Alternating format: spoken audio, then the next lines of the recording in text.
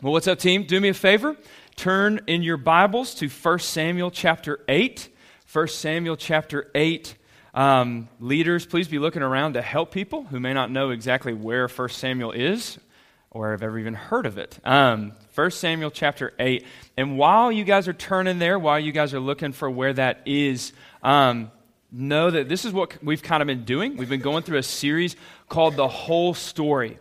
And the goal of the whole story is to show you guys that the Bible is not just a group of different stories. It's one whole story. See what I did there? And it's the story of how Christ has come to save his people, how Jesus has come to save his people. And we started in the Garden of Eden with Adam and Eve walking with God in the beginning, and their sin got them removed, got them away from God's presence. And in the same way, your sin, the sin in your life, separates you from God.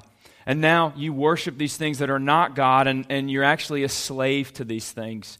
Just like the Israelites were slaves in Egypt. And so God sent Moses. Have you ever seen The Prince of Egypt? Raise your hand. You know what I'm talking about? Okay, like 8 of you. What is wrong?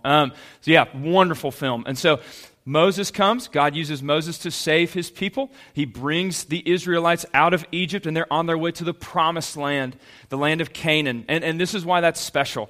The promised land, the land of Canaan, is kind of God's attempt at the Garden of Eden 2, where his people will dwell with him again, just like Adam and Eve dwelled with God in the Garden of Eden. On their way to the promised land, Moses dies, okay? It's not a spoiler alert. It's like 2,000 years. Read it. You know what I'm saying? So Moses passes away, okay? And then he's replaced by this guy named Joshua. Joshua comes and leads his people, the Israelites, into the promised land, into the land of Canaan. And so last week where we left off, Joshua has died. Joshua has passed away, and now God has raised up what's called judges. And these judges, there's 15 of them. If you ever heard of Samson, the strong man, Deborah, Gideon, these people are judges, and they are raised up to judge Israel. Ooh, that's offensive. And they bring Israel back to where they should be. And we talked about last week how it's okay to judge. It's okay to say, this is wrong, or this will not help you, or this guy is not good for you, or this thing that you're doing is dangerous, or this is not what God wants for your life. It's okay to judge like that.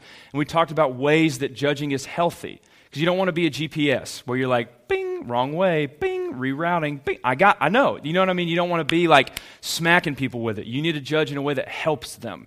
And we talked about that last week, and we got through the book of Judges. And now what's happened is the last judge, so you follow me? We're all on the same page, right?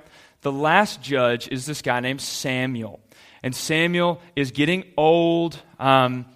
He can't rule and help like he used to. And Israel is getting bored with Samuel. They're getting over Samuel and the judges. No disrespect to Sam Traylor. But Sam, he just didn't have it like he used to, okay? And so Samuel is starting to fade. And so the people are getting tired of God and his plan, and they want a king instead, okay? Which brings us to 1 Samuel chapter 8. So look along with me. 1 Samuel chapter 8, verses 4 through 8. Here we go. Then all the elders of Israel gathered together and came to Samuel at Ramah, and they said to him, "Behold, you have gotten old, and your sons do not follow the Lord. Now appoint a king for us to judge us like all the other nations." But this thing was displeasing in the sight of Samuel when they said, "Give us a king instead." And Samuel prayed to the Lord. And the Lord said to Samuel, "Listen to the voice of the people in regard to all that they say to you. For they have not rejected you, they have rejected me, the Lord, from being king over them. Like all the deeds which they have done since the day that I brought them up from Egypt even to this day, in that they have forsaken me and served other gods, so they are doing to you also." Last verse, verse 9. "Now then, listen to their voice, however, you shall solemnly warn them and tell them of the procedure of a king who will rule over them." I could spend a year in this paragraph and not run out of material, but we're not going to do that tonight. We might eventually. But here's the point of tonight, okay? Here's the deal. Churched, unchurched, whatever. I want to help you tonight. I want to help you understand whether or not you're a Christian. I want you to know that for a fact, yes or no, by the time you leave this room tonight. That is my goal. That is my aim. I want to show you what it looks like to really follow Christ. I want to show you what it means to lay your life down for Him. We left off here last week. You don't have to turn there unless you really want to, but you don't have to. Judges chapter 21, verse 25. We talked about this last week. This is the situation that Samuel is in. Here we go. In those days, there was no king in Israel, and everyone did what was right in his own eyes. This is the root problem with Israel. They have God's presence. They have God's law. They have God's word. They have God's servants in the judges to guide them and protect them. And yet they still refuse to listen to God. And instead they do what's right to them. They do what's right in their own eyes. That's what that means. And this problem didn't stay in the promised land, this problem of doing what's right in your own eyes. Because it's not a problem with the promised land. It's a people problem. We all do this. I do this. God is their king. But the way they acted, it's as if there was no king in Israel. There was no standard of truth for them to say, this is where we all need to be. There was no truth for them to submit to. And this is a big problem because this is the dominant message in our culture. This is the dominant message of Instagram. This is the dominant message of Snapchat and television, if you remember what TV is. This is the dominant message of everything you and I are exposed to in our culture. And it's this. This is the message that you don't have to be a theologian or know all the depths to understand this. This is the message of the world. True freedom is the ability to do whatever you want with no boundaries. This is the message of the world. True freedom is being able to do whatever you want with no boundaries. You should be able to marry whoever you want. You should be whatever gender you want to be. If you don't feel like living anymore, you can ask a doctor to take your life. That is becoming legal in more and more countries. We think that true freedom is getting whatever we want, whenever we want it. But that only leads to disaster. Doing what's right in your own eyes all the time only leads to disaster. Remember way back in the Garden of Eden where Adam and Eve are with God and they're tempted by Satan. And Satan says, if you will do what you want to do instead, then you'll be like God. Now what does that mean, to be like God? It meant that when you're like God, you can make your own rules. There's true freedom in doing what you want to do. That's true freedom. Go get it. And if you can make your own rules, then you don't need His. Every single time you hear a song or see a commercial or watch a movie and the deepest message of it is you should be truly free by doing whatever you want to do, that is a whisper from Satan to you. His message has not changed. Do what you want. And it's hurting people instead of helping them. Instead of lining up their hearts with God's word, they ignore God's word. And this leads to disaster. But it's not just about the deep things like marriage, like, Ryan, I'm not even getting married anytime soon. Thanks for reminding me of that. I am, so sorry. But marriage is not one of those things that you have to worry about right now, I don't think. Gender, physician-assisted suicide. By the way, all of these things we're going to be talking about in the college service at the turn of the new year. It's also about the smaller things too. Only they're not so small. Like example, we talked about this at cheerleading devotion a couple weeks ago. I am not going to forgive this person. End of discussion. I don't want to forgive my parents. I don't want to forgive this other person in my life. That's what I want, to not forgive them. End of discussion. I should get what I want. You see how it's the same thing? Let me ask you this question.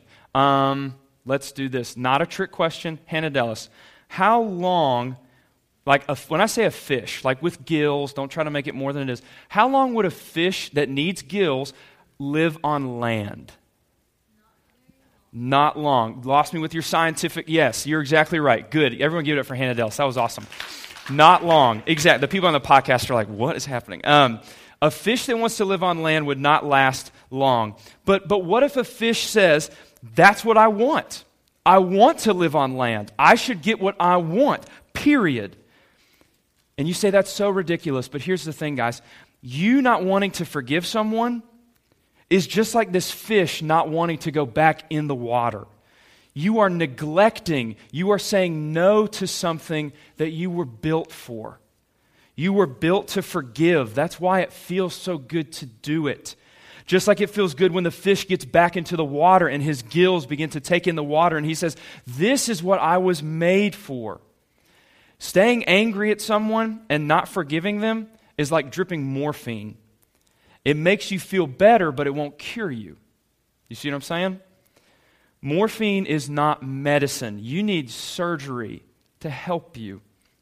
And maybe, for you, maybe it's not like a grudge. Like you're not mad at anybody. Maybe for you, it's not holding a grudge. Maybe you're doing things physically with your boyfriend or girlfriend that you're not meant for yet. Or maybe you're looking at things online that your soul was just not meant to see. Or maybe, my church kids, maybe you're hiding a big sin and it is eating you alive and you won't tell anyone about it. And just below the surface in your heart, you're like a fish trying to live on land. You're miserable, gasping for air because you're trying to do something that you're not built to do. You see that? You weren't built to hold a grudge. When God designed you, He didn't design the part where that's where she's going to be able to let it really sink in. He didn't design you to hold a grudge. He didn't design you to act out physically before it was time. He didn't design your eyes and your soul to take in these things online that you're taking in. He didn't design you to hide your sin and let it bottle up. But it's right in your own eyes, so you do it. Look back at 1 Samuel chapter 8. This is Israel's reason for leaving God. Look at verse 5. And when I find it, we will read it. And they said to him, behold, Samuel, you have grown old, and your sons do not walk in your ways. Now appoint a king for us to judge us, here's, like all the other nations. Give us a king so that we can be like all the other nations. But here's the problem. The Israelites, God's people that He chose and freed by His own hands, God's people weren't meant to be like other nations with sinful, broken kings ruling them. They weren't meant to be a part of the world. They were meant to be a symbol to the world. Different, set apart. Did you know that's what the word holy means? Holy doesn't mean cleaner than the other person. The word holy literally means set apart. This was Israel's destiny, but they gave up that destiny. And do you know why? Because it wasn't appealing to them. Because they didn't want it. We don't want your plan. We don't want you to be our king. This is Israel's big problem, and that's the root reason. Here it is. So bring it in for just a minute, and then you can tune back out. This is the reason so many people don't follow Christ today, from middle school to high school, because they don't want to. You don't want to. You want to be like everyone else. You want to be like the other nations. And there's pieces of my heart. It's the same thing that feel that tug to go be where everyone else is. You see them on Instagram, which is such a lie, by the way. You see them in the halls, or you hang out with them on the weekends or at night or during the day. I don't know why I put at night in my notes. They seem, but these people that you're with, they seem so much happier, so much better off. And while they're sleeping in on Sunday, guess where you get to go? You're here. And in your mind, it begins to grow like a seed. I don't want to be here. I can't wait until I can make my own decisions. Then I won't have to go here anymore. This is Israel's heart, and this is our heart. And the Lord responds. Look at verse 7. The Lord said to Samuel, listen to the voice of the people in regard to all that they say to you. Listen, the Lord says, for they have not rejected you. They have rejected me from being king over them. For a lot of you, is me in your Bible, is it capitalized probably? That's because it's the Lord speaking. The Lord is saying, they have rejected me. God is saying, here it is, God is saying, Israel's biggest problem is not the other armies they face. I took care of all that. Israel's biggest problem is not that they don't have food or clothes. I brought them to the promised land, the land filled with milk and honey. I've given them everything they need. God is saying, here it is, God is saying, Israel's biggest problem isn't with the world. Israel's biggest problem is with me. And in the same way, your biggest problem is not your schedule. Your biggest problem is not your lack of sleep, so you go to bed instead of quiet time. Your biggest problem is not that you don't like the music or that you don't like the speaker, so you don't go. Your biggest problem is with God. And your friend's biggest problem, these kids and I talk, and they're so sweet, but you invite them week after week, just come one time. Just come to Collide with me. Just come to Wednesday night with me just one time, and every time there's an excuse. Guys, those excuses are not their problem. Your friend's biggest problem is with God. Their real problem is with God. If they're not a Christian, if you're not a Christian, ultimately, at the very bottom, it's not because you don't understand. It's not because you still got questions. You're not a Christian because you don't want to be one. Because you know that it means every day you will have to put your life on the table and tell Jesus, take it, have it. Today, it's yours. My relationship is yours. The way I spend my Christmas money is yours. The way I spend my free time is yours. Jesus tells you to take up your cross and to follow him. God is telling Samuel, I've met all their needs and they still don't want to follow me. The reason you're not a Christian, follow this, and your friend, think of your friends. The reason you're not a Christian or the reason your friend is not a Christian is the same reason the Israelites weren't Christians, because you want a different king. And you may feel, and here it is, and we talk about this all the time, you may feel all the feels at Collide, or at Fields of Faith, or at Passion, and that's fine. But remember, emotion is not the issue. Action is the issue. Let me give you an example. Let's talk about dating for a minute. And again, everybody's like, oh, okay. Here's what happens. As a youth pastor, I cannot tell you how many college and high school students have come to me with like tears, and the emotions are there because they've been hurt by an ex or by someone they're dating now or by a relationship they tried, and it's all there, and I'm not doing this anymore. I'm not going to do this again. I don't want to be here. And I'm like, okay, awesome. And we hug it out, and it's great. A week later, back to the same person.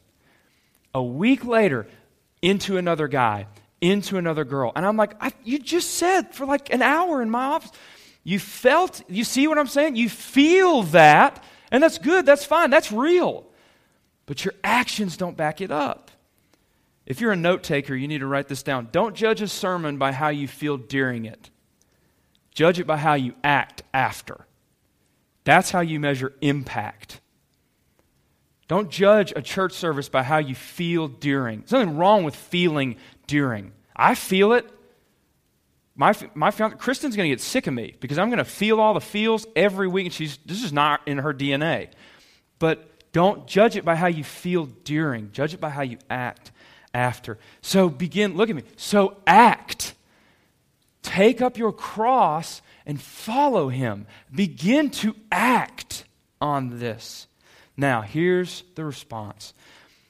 And you hear it and you feel it, and there's this pull, and it's time. And you say to me, Ryan, I'm just not ready yet. To which I respond very theologically, bro, come on. Ryan, I just don't understand it all yet. Listen, me neither. This is my job, and I don't understand it all. But let me give you an example that Matt Chandler has said. Listen to this. Let's just be real. Come on, look at me. If I was going to give you $1 billion 9 zeros, $1 billion. And are you really going to look at me and say, well, Ryan, I'm just not financially ready for it yet? Are you really? Well, Ryan, I'm just not ready yet. Ryan, I just don't understand what I'm going to do with all that money. Bro, take the $1 billion. You can work it out as you go. You can figure it out as we go. And I'm telling you the same thing. Take up your cross. Follow Him. You can figure it out as you go. Don't wait. Don't sit there and I don't understand it all yet. I'm not ready for it yet. He's offered you so much more than $1 billion. Take it and we'll figure it out together as we go. So many high schoolers who are just fading out, and I want to grab them by the shoulders. I can't do that, obviously, but I want to shake them and just say, what are you doing? Why are you waiting? Where have you gone? And I'm telling you, I'm asking you, put it on your shoulder and follow Him, and we will figure it out as we go. I promise. If you're not a Christian, it's because you don't want to be. And my gosh, I pray. This is my prayer. I have prayer cards, and so many of you guys are on those. And I just pray that God would begin to soften your heart, that He would melt your heart of stone, and that you wouldn't be like the Israelites are here. That you wouldn't look at all the other kings that your friends worship. Money, relationships, stuff, popularity, individuality. Ugh, so cool. And you would say instead, I don't want to worship those things. I don't want to be like the other nations. I want God as my king. Look at verse 8. Verse 8.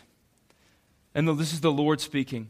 Like all the deeds that they have done since the day that I brought them out of Egypt, even to this day, they have forsaken me and served other gods. Look at this. Moses has died, Joshua has died, the judges has died. This has been hundreds of years since they've been freed from Egypt. And God is saying, since day one, since the day I got them out of Egypt, they've wanted someone else as their king. Since the day the Red Sea split and they walked through, they wanted someone else as king, not me. Follow this. Repeated anger, repeated unfaithfulness, repeated grumbling, repeated doubt of God that, look at me, never got better. Look right at me. Christians are not perfect. Oh my gosh, yes and amen. Christians are not perfect, but they are different. Being a Christian does not equal becoming perfect, but being a Christian does equal becoming different. Something shifts, things change. You don't immediately become perfect. You will never be perfect on this side. But things begin, new priorities, new loves, new hungers, new desires. Things that used to taste really good to you don't taste so good anymore. There's a change that takes place. This has not happened to Israel. They may be, follow this, they may be out of Egypt, but they're still slaves. God just said, from the day I rescued them until now, they have forsaken me. God is saying, from the day I saved them, their heart has still been far from me. Their heart. Israel's demand for a worldly king is their hatred for God finally being put into words. Israel's demand for a worldly king is their hatred for God finally being put into words. And it's God's way of showing Samuel and showing us that the work of Moses, the Exodus, remember the Exodus is freeing them from Egypt. The Exodus is incomplete. Remember, Exodus was God freeing the Israelites from Egypt. But even, now here we go, because this is where it has to do with you. Even though they're out of that bad situation, their heart is still broken and sinful. They're still slaves to their desires. Now listen, can God heal your heart after a breakup? Absolutely. Can God fix brokenness in your family?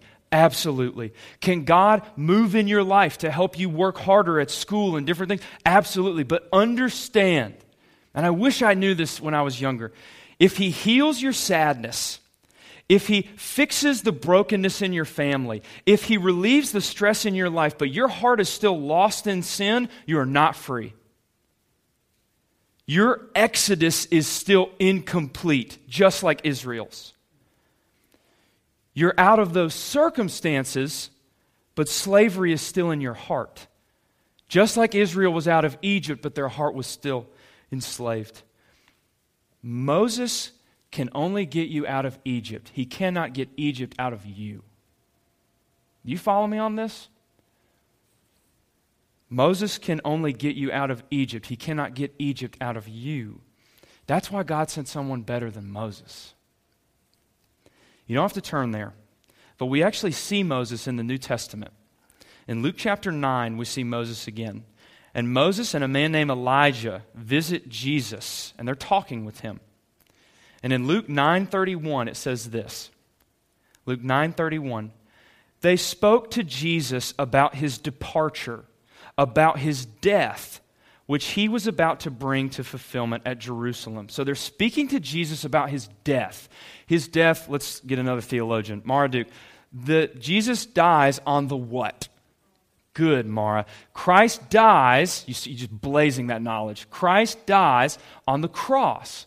They're speaking to him about his death on the cross. His death, his departure. But here's the thing, guys. The word they use there is not the word for death. The word they use there is not the word for departure. It is literally the word exodus in Greek. Christ is about to perform another exodus in the New Testament. In Hebrews, it tells us Jesus is a better Moses because only He can bring the true exodus, the exodus of your heart. Christ is about to perform an even bigger getting out through the cross. The freedom that you seek by worshiping all of these other kings in your life, you're really looking for Him. They were speaking to Jesus about His exodus, His adventure that He was about to start to get His people out of slavery, to get you out of sin. When you put your faith in Jesus, you begin a much bigger exodus than Israel ever had. We begin our journey not only out of Egypt, but our journey out of lust. Fellas, can you imagine? Fellas, can you imagine? Out of lust. We begin our journey out of anger, out of sin, out of death. In 1880, a man named Will Thompson wrote these words. And we'll close with this. Softly and tenderly, Jesus is calling for you and for me. Come home, you who are weary, come home. Earnestly, tenderly, Jesus is calling, sinner, come home. Why should we wait now when Jesus is pleading for you and for me? Why should we wait here, ignoring His mercy for you and for me? Will you come tonight? Will you take part tonight in what God is asking you to do? Will you come and talk? Will you come and talk with God? Surrender your life to Him. Take the $1 billion. Join with Jesus Christ. Become part of His bride. Pick up your cross tonight.